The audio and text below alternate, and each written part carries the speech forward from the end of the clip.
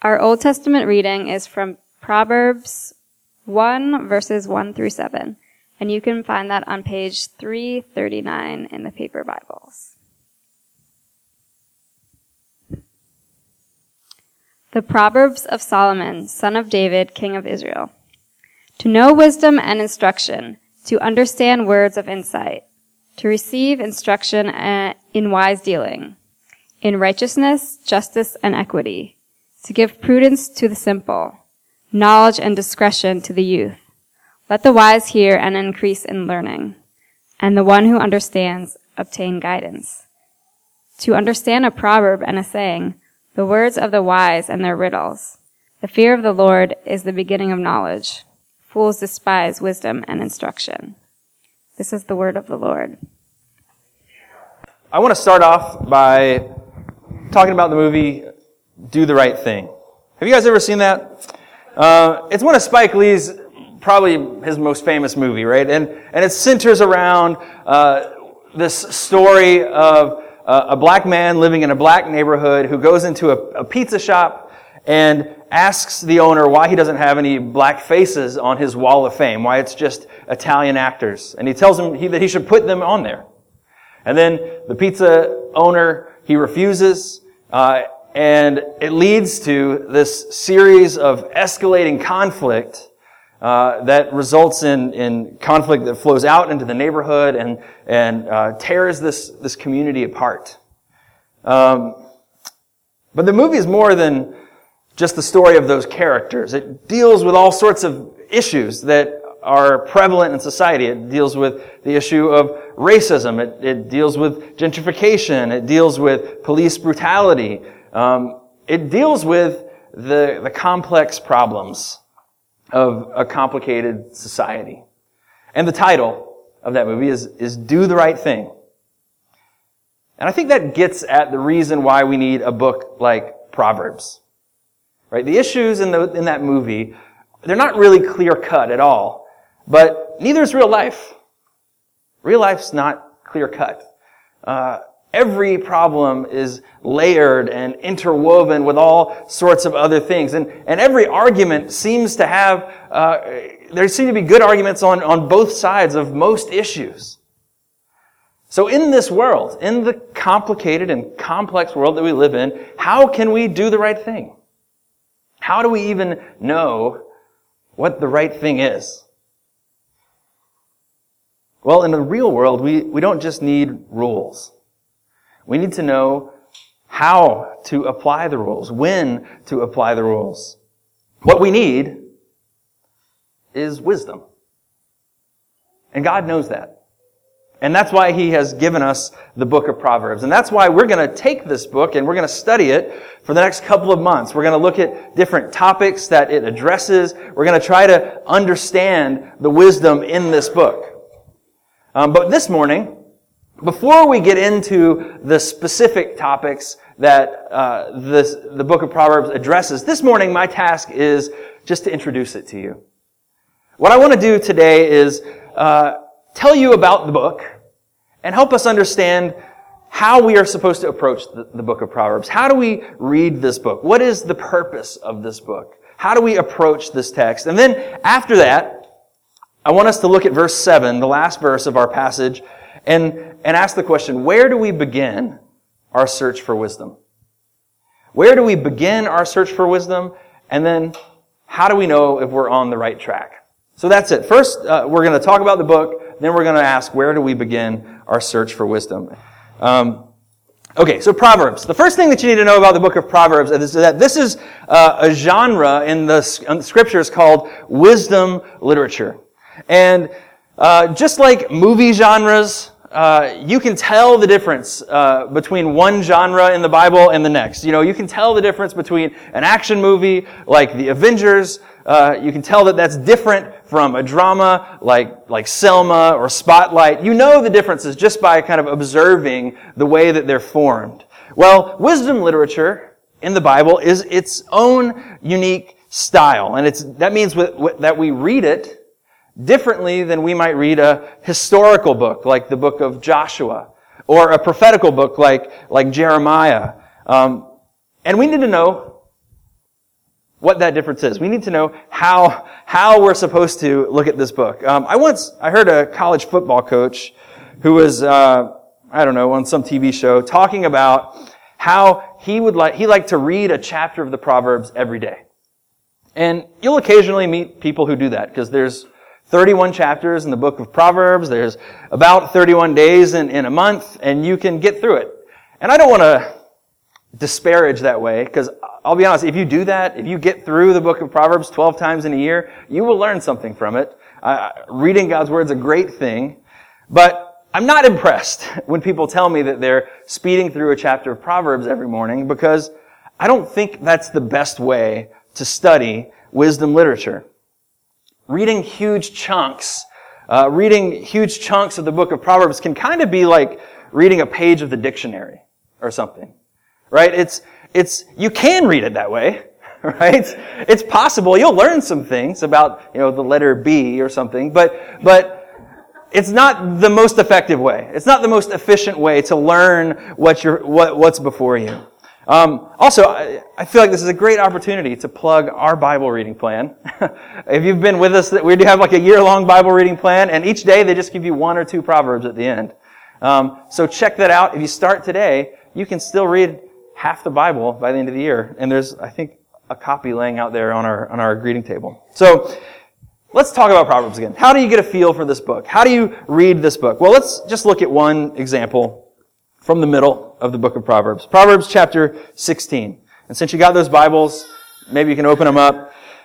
Proverbs chapter 16. When somebody finds it, tell me what page it is. 347. Okay. Proverbs 16, page 347. We're looking at verse 7. When a man's ways please the Lord, he makes even his enemies to be at peace with him. Better is a little with righteousness than great revenues with injustice. The heart of a man plans his way, but the Lord establishes his steps. An oracle is on the lips of a king. His mouth does not sin in judgment. Now, if you read those along with me, immediately you're going to notice a few things. First, you're going to notice that the lines are all jumbled up, right? If you're looking at your Bible in English, I'm just going to tell you some facts you may already know. But if you look at your Bible and the lines are all kind of jutted like that is the way for your translators to tell you are looking at Hebrew poetry. So whenever you come across poetry, they translate it to try to show you some of the original poetic style there. So that's the first thing you'll notice. The second thing you're going to notice is that the topics are changing every line. Right? Those 4 lines, those 4 Proverbs that we just read covered a wide variety of things, right? It was talking about the way we plan our future. It was talking about injustice. It's talking about the king. It's talking about a bunch of different things. Now, some passages of Proverbs, you can find a theme in a few Proverbs in a row. You might find a chunk that all seems to be related. But oftentimes when you read through the Proverbs, you'll find that there isn't an obvious connection from one proverb to the next. It's more of a collection of wise sayings that someone has compiled. So it takes a while too, as you look at these, to comprehend them. We just read 4, and I think if I took like a 10-minute break right now and we all looked at one of them, we could begin to get our minds around what they really mean. Like, what is the point of that phrase? Each proverb takes a few seconds to contemplate, to learn. It's a book that is designed to be savored. Proverbs is a book that is designed to be contemplated, to be mulled over, to be learned. Another thing you might have noticed is that some of these Proverbs aren't true all the time. The first one we read, it said, when a man's ways please the Lord, he makes even his enemies to be at peace with him. So when someone is living a life that pleases the Lord, even his enemies will be at peace with him. Now, that's true sometimes, right? But we can think of a lot of examples where that is not the case. Where someone lives a life that's pleasing to the Lord and what they get from it is anything but peace with their enemies. Jesus, for example, was a great example of that. So, we have to understand that these aren't trying to teach us laws. Proverbs aren't trying to tell us how things are all the time, or even how you're supposed to behave every time. But what it's trying to give us is general principles for wisdom. General principles for a godly life. But they aren't telling us what you're supposed to do in each situation. For instance, Proverbs 26, it says, "Answer not a fool according to his folly, lest you be like him yourself." That's Proverbs 26:4. Answer not a fool according to his folly. Proverbs 26:5 says, "Answer a fool according to his folly, lest he be wise in his own eyes."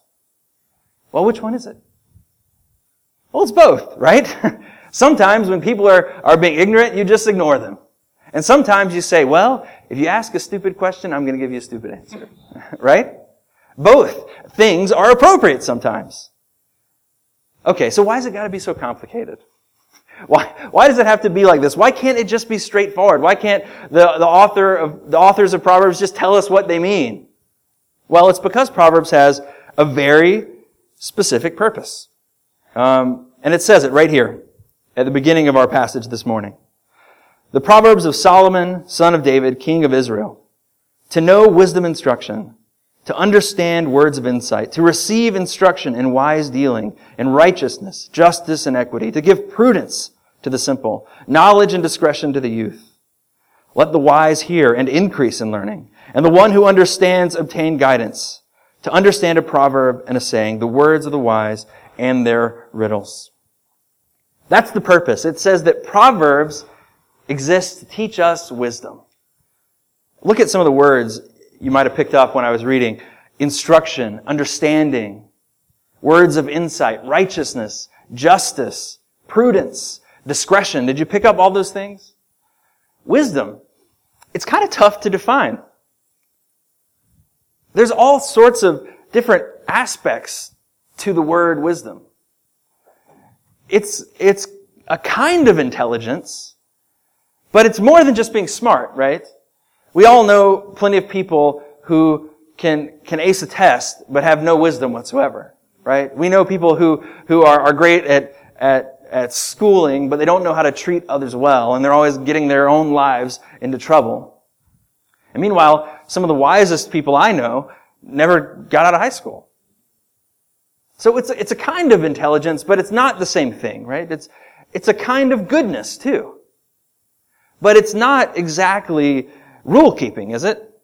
He says righteousness, justice, equity. Those are all words that they transcend rule keeping. This week I was reading the news and the name of her name was Irene Opdyke. Have you heard of her before? I'd not heard of this woman, but it was in a news story. She had been alive during the Holocaust and was hiding 12 Jews in her basement, and she got caught. And when she got caught, she agreed to become the mistress of the Nazi officer who caught her in order to save their lives. And so through the course of the war, she was committing adultery in order to prevent murder. Right? Sometimes the rules don't totally apply. At the end of the war, it said that this committee that was examining the events of the Holocaust gave her the title, Righteous Among the Nations. That was the title that this Jewish council awarded her. So to know righteousness, justice, and equity in a world with 1,000 complicated problems, right? And not just the world back then, the world today, the world with Trayvon Martin, right? The world with all kinds of income inequality, the world with just a messed up school system. What does it mean to know justice and righteousness and equity?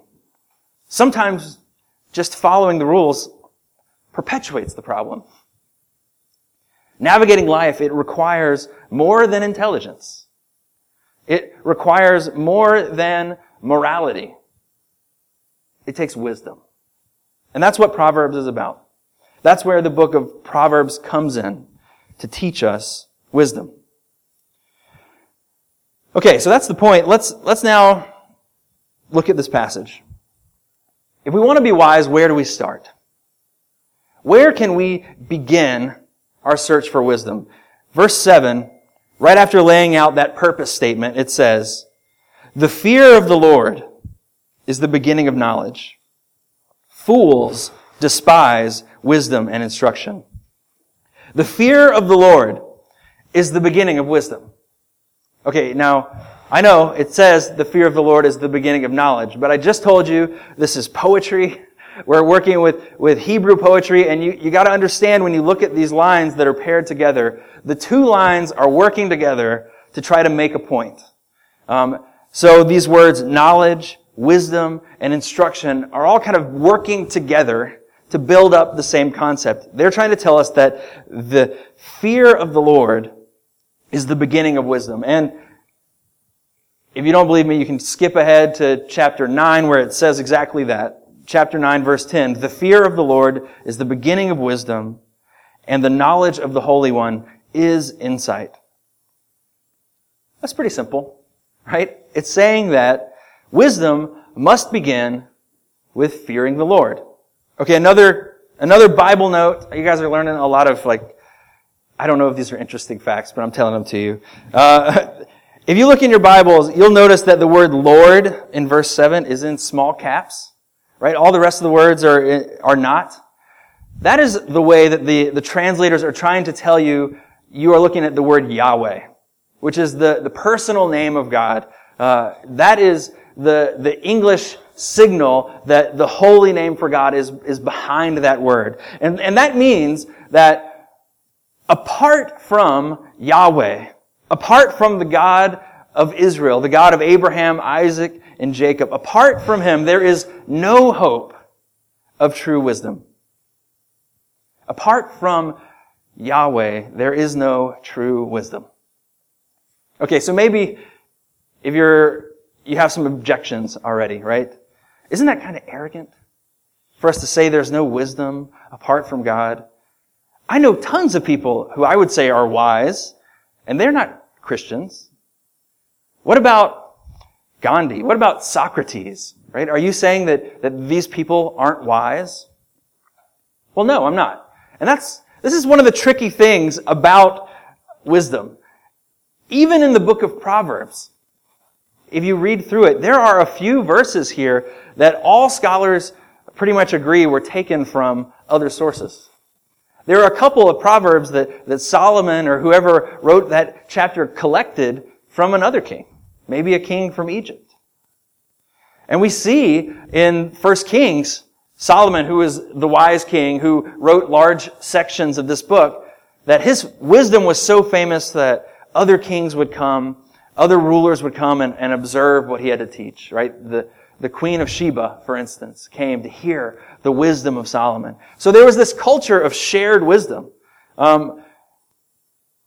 Even Paul, writing in the New Testament, he pulls in from some of the philosophers of his day to make a point.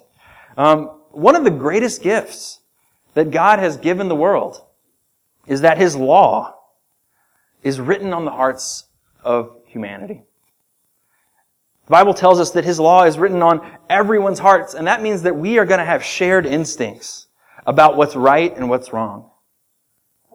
That's why Gandhi could say, "An eye for an eye only makes the whole world blind." And then Martin Luther King could take that quote and use that as he taught people about civil disobedience as a Christian minister. There is a type of wisdom that exists in the world at large that we can celebrate, and even the Bible celebrates it. The church should recognize it. But the other thing that Scripture tells us, the other thing that this verse wants to tell us is, in some ways, this wisdom is deficient. The wisdom of the world is deficient because in order to be wise, you have to begin from the source of wisdom. You have to begin with Yahweh. The fear of the Lord is the beginning of wisdom. Okay, so let's talk about fear really briefly here. We hear that word, the fear of the Lord, and instantly we're thinking about horror movies, we're thinking about running and screaming, we're thinking, that's not the healthiest way to relate to God. And I think that you're right. That's not the healthiest way to relate to God. But we kind of use this word fear a little differently today. Fear, when it comes up in Scripture, has two aspects. When Solomon tells us the fear of the Lord is the beginning of wisdom, the first thing that we need to see is the way the Psalms often use this word. It means reverence. It means awe. So Psalm 33, it says, By the word of the Lord the heavens were made, and by the breath of his mouth all their hosts. He gathers up the waters of the sea as a heap. He puts the deep into storehouses. Let all the earth fear the Lord. Let all the inhabitants of the world stand in awe of him. For he spoke, and it came to be. He commanded, and it stood firm. So there's this one aspect of fear that is having awe at just the sheer power of God, that he, in fact, has brought all life into being. I heard a pastor who was illustrating this about his teenage sons. They got in a fight with their mother. Maybe she didn't give them their way, and they started to talk back to her. They started to get kind of angry, and the father walked in, and he said, "Remember who you're talking to." That was his rebuke. Remember who you're talking to. You must have forgotten, because she gave you life. You came out of her body. You would not be here were it not for her. That was his rebuke. He says, you need to fear. You need to be in awe. You need to have respect for what she's done for you. But then the other aspect of fear. So that first aspect is awe and reverence. Treating God with the authority he deserves. The other aspect, though, comes through in Leviticus. How many of you guys read Leviticus this week? Anybody?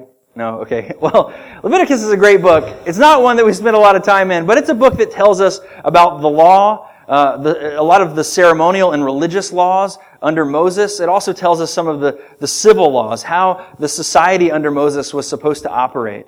But it also gives us great principles for how we as Christians understand the law. And here's what Leviticus 19 says. It says, "You shall not curse the deaf or put a stumbling block before the blind, but you shall fear your God. I am the Lord." Okay, he says, you should not curse at deaf people, and you should not put something in the path of a blind person, but instead, what should you do? You should fear the Lord. Okay, so why shouldn't you do those things? The deaf, they're not going to hear you, right? The blind aren't going to see you. You're not going to be caught. That's kind of the point, right? But he says, you need to fear the Lord. You need to fear the retribution of God. In other words, this law is saying, you won't be seen, you won't be heard, but you will be seen and heard by the only judge that matters. This is why the fear of the Lord is the only true starting point of wisdom. Because wisdom, the whole point of wisdom is to say, there is a right thing you should do. Right? All wise people, they're going to say, here's the right way to be. Here's the right thing to do. Here's the correct way to respond to that situation.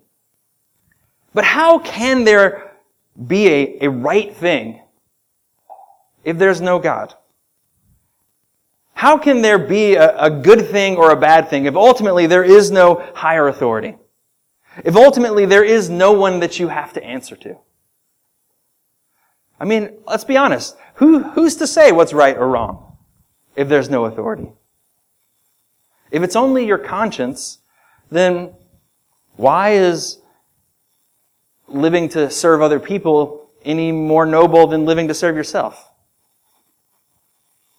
Well, maybe the world would say, because if you just live for yourself, you're going to bring harm to others. Well, so what? So what? If there's no judge, what does it matter?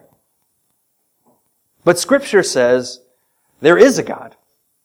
There is a God who created life, who knows your hearts, who sees your actions, and who is going to judge each and every one of us. And we should be in awe of His glory, and we should be afraid of His justice. That's where we have to begin our search for wisdom. The fear of the Lord is the beginning of wisdom. The fear of the Lord is the beginning of wisdom. So how do we know if we're on the right track? How do you know if you are progressing towards wisdom? I was speaking to a young man this week. We were talking about churchy stuff, you know. I'm a pastor. We were talking about how God judges sin. And he immediately responded when I mentioned that. He said, you know, if that's the way God is, then I don't want to be with a God like that. If that's the way God is, I don't want anything to do with Him. And you know, that's a pretty common response. I hear that from people a lot. Because when we find ourselves at odds with Scripture, when we find ourselves at odds with something about God, we tend to just treat Him the same way we treat anybody we disagree with, right? When we disagree with a person, what do? Well, we say, I'm right and you're wrong. We judge them. We say, you should be the way I am, and I'm going to try to persuade you to my opinion. But when we do that with God, it's kind of crazy, right? When we say, I don't want to have anything to do with a God like that, what we do is we put God we put God kind of on the booth. We put God in the place of judgment, and we put ourselves in the judgment seat. And that's exactly what Proverbs is trying to warn us against. It's saying, if you want to be wise, you can't start that way. If you want to be wise, you have to get out of the judgment seat. You can't start from the perspective that says, I know best. If you want wisdom, you can't approach the world by saying, I'm wise. Now everyone fall in line. Proverbs 3, it says, do not be wise in your own eyes. Fear the Lord and turn from evil. And yet that's the story of all of us. Romans chapter 1, it tells us it's the story of all humanity. Everyone comes into this world wise in their own eyes. It says, what can be known about God is plain to everyone in the world, because God has shown it to them. His invisible attributes, His eternal power, His divine nature have been clearly perceived ever since the creation of the world and the things that He has made. So, they are without excuse. So he says, God has shown Himself to the whole world. For although they knew God, they did not honor Him as God or give thanks to Him, but they, meaning the whole world, we became futile in their thinking, and their foolish hearts were darkened. Claiming to be wise, they became fools, and exchanged the glory of the immortal God for images resembling mortal man and birds and animals and creeping things. Romans tells us that on our own, our instinct is not to fear God, but our instinct is instead to reject God's authority and replace it with our own. To replace it with things that make sense to us. Images of man and beast. Things we can get our minds around. And it's not just other people. Even people who call themselves Christians think this way. We might find things in the Bible that we say are true. We look at Jesus and we say, He's a good teacher. I like the things that He said. That thing about loving your neighbor, that was great. But really, we're the final authority. We pick and choose what we want to obey. We pick and choose what we want to believe. And in the process, we're not worshiping the real God, but instead we're fashioning our own new God. A new God who's been made in our own image, in our own likeness. A God who we don't say, a God who looks just like us, that doesn't rub us the wrong way. We claim to be wise, but we're fools. Proverbs says, the fear of the Lord is the beginning of knowledge, but fools despise wisdom and instruction. Now, by that definition, we're all in trouble. If that's where we start from, we're in bad shape because we all think we have the answers, don't we? We all look at this world and we say, if people would just see things the way I see them, we'd have a lot less problems. Right? Don't we just think that's the solution? People understanding things the way we understand them? But Scripture says when we are wise in our own eyes, we're fools. When we are more worried about this world and earthly consequences than we are about eternal ones, then we're fools. When we despise the instruction and the will of God and say that we know better, then we're fools. It goes even further. Proverbs 16, that place I had just had us open up to. Proverbs 16:5 says, the people who are wise in their own eyes, everyone who is arrogant in heart is an abomination to the Lord. Be assured, he will not go unpunished. By that standard, we all fall under judgment. By that standard, we are all guilty. And if those were the only verses in Scripture, well, we'd be doomed. But God tells us a lot more than this. He tells us that His wisdom is able to overcome our foolishness. Actually, that's not what He says. He says that He is so vast and infinite and so much greater than us that actually His foolishness is able to overcome what we call our wisdom. Our New Testament reading, it said, where is the one who is wise? Where is the scribe? Where is the debater of this age? Has God not made foolish the wisdom of the world? For since in the wisdom of God, the world did not know God through wisdom. That was what we read in Romans, right? Since by our own wisdom we all turn out to be fools. Since by our own wisdom we don't know God, it pleased God through the folly of what we preach. That's through the gospel. It pleased God to save those who believe. For Jews demand signs and Greeks seek wisdom, but we preach Christ crucified, a stumbling block to the Jews and folly to the Gentiles, but to those who are called, both Jews and Greeks, Christ, the power of God and the wisdom of God.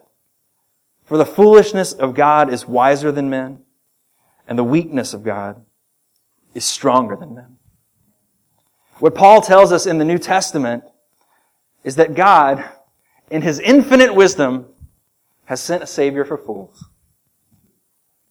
Christ, the power of God and the wisdom of God. That in Christ, God the Son, the wisdom of God came to earth and stood in our place. That Jesus Christ, He came and He lived a life of wisdom. He feared God. He did the right thing. Even in those times when the rules didn't apply. Yet, on the cross, Christ suffered the wrath that we deserved. He got the punishment of a fool. The gospel tells us that the eternal, all-holy, all-powerful God chose to stand in our place and absorb the consequence for our folly so that we could have access to Him. So how do you know, then, if you're on the right track to wisdom? Well, the first question you got to ask is, do you fear God? Wisdom begins with fear. It begins with the acknowledgement that our foolishness and our arrogance deserves punishment. That we are the ones who have cursed at the deaf man. We are the ones who have caused the blind man to stumble. We have committed countless sins that nobody knows about but ourselves and God. And one day, we'll have to answer for them. Unless Christ answers for you. Wisdom begins with that humble admission that apart from God's mercy, I am a fool. Wisdom, it begins on your knees before the Lord, where we say, Jesus, Forgive me for my arrogance. Forgive me for my pride.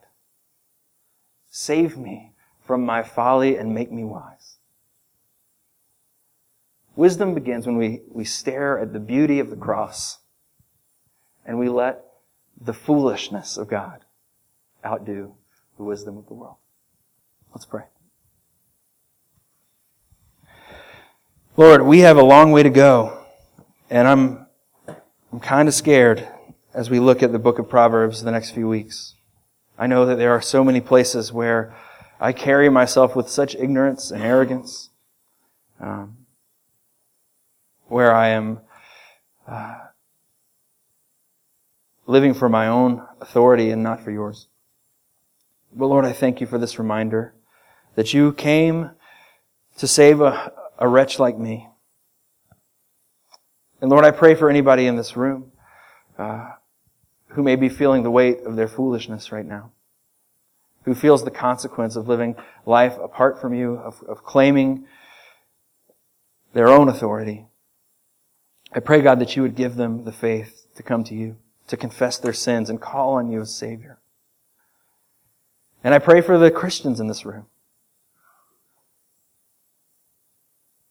who are well aware of their sin, who know their need for a Savior. Lord, I pray that you would hear our prayer, the way you heard Solomon's prayer. Lord, that you would give us wisdom, that you would teach us your ways, that you would give us the fear that would lead us to you. We pray in Jesus' name. Amen.